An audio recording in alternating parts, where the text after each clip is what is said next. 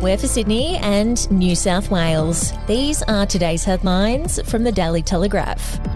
William Tyrrell's foster grandmother's car, which has been seized by police for forensic testing, had already been examined days after the toddler went missing 7 years ago, the Daily Telegraph can reveal. The new examination of the Mazda will include testing for DNA, and police say they expect to keep the car for several weeks at a secure facility.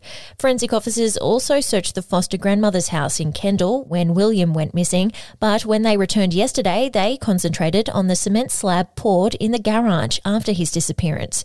Less than a kilometre away, detectives, assisted by archaeological experts, zeroed in on a small parcel of bushland where 2 shreds of red fabric were recovered on Wednesday. Detectives compared the fabric pieces to a sample Spider-Man suit before sealing them in evidence bags for forensic testing. And to read more, you can with a subscription at dailytelegraph.com.au or download the app. Premier Dominic Perrottet will use the Daily Telegraph's Bradfield oration to declare to the people of New South Wales that we have the opportunity to re-emerge from the COVID-19 crisis stronger and more successful than before. Mr Perrottet will follow in the footsteps of orators, including Prime Ministers Scott Morrison and Tony Abbott, when he gives the keynote address at the Opera House in 2 weeks' time. Mr Perrottet says Sydney has changed and the need to think big for its future was as critical today as when John Bradfield began designing the Harbour Bridge a century ago. Previous speakers have used the oration to lay out their big visions for Sydney, including the new Western Sydney International Airport. We'll be back after this. News doesn't have to be boring. The Brits have given Prince Harry a new nickname after yet another tell-all interview. Oh God, is it the Ginger Whinger? Let the team at news.com.au get you up to speed each day with their podcast, From the Newsroom. A couple were busted joining the Mile High Club. Well, I guess they can't fly Virgin anymore. Politics, sport, red carpets, royals. Get all the goss in just a few minutes. Follow From the Newsroom wherever you get your podcast from.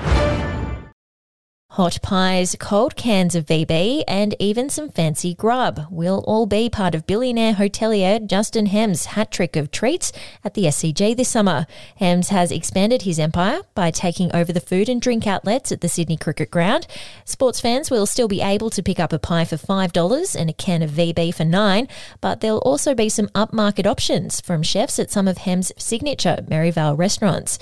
The pub baron beat bids from familiar names, including Burke Street Bakery, and a bidder with links to celebrity chef Matt Moran to land the deal, supplying the SCG and the Sydney Football Stadium when it opens in 2022.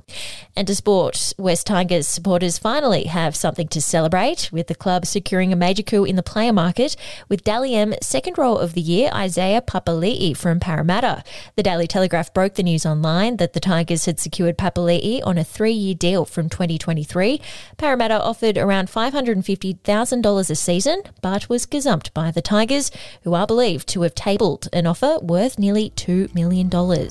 That's your headlines. For breaking news and updates throughout the day, take out a subscription at dailytelegraph.com.au and we'll have another update for you tomorrow.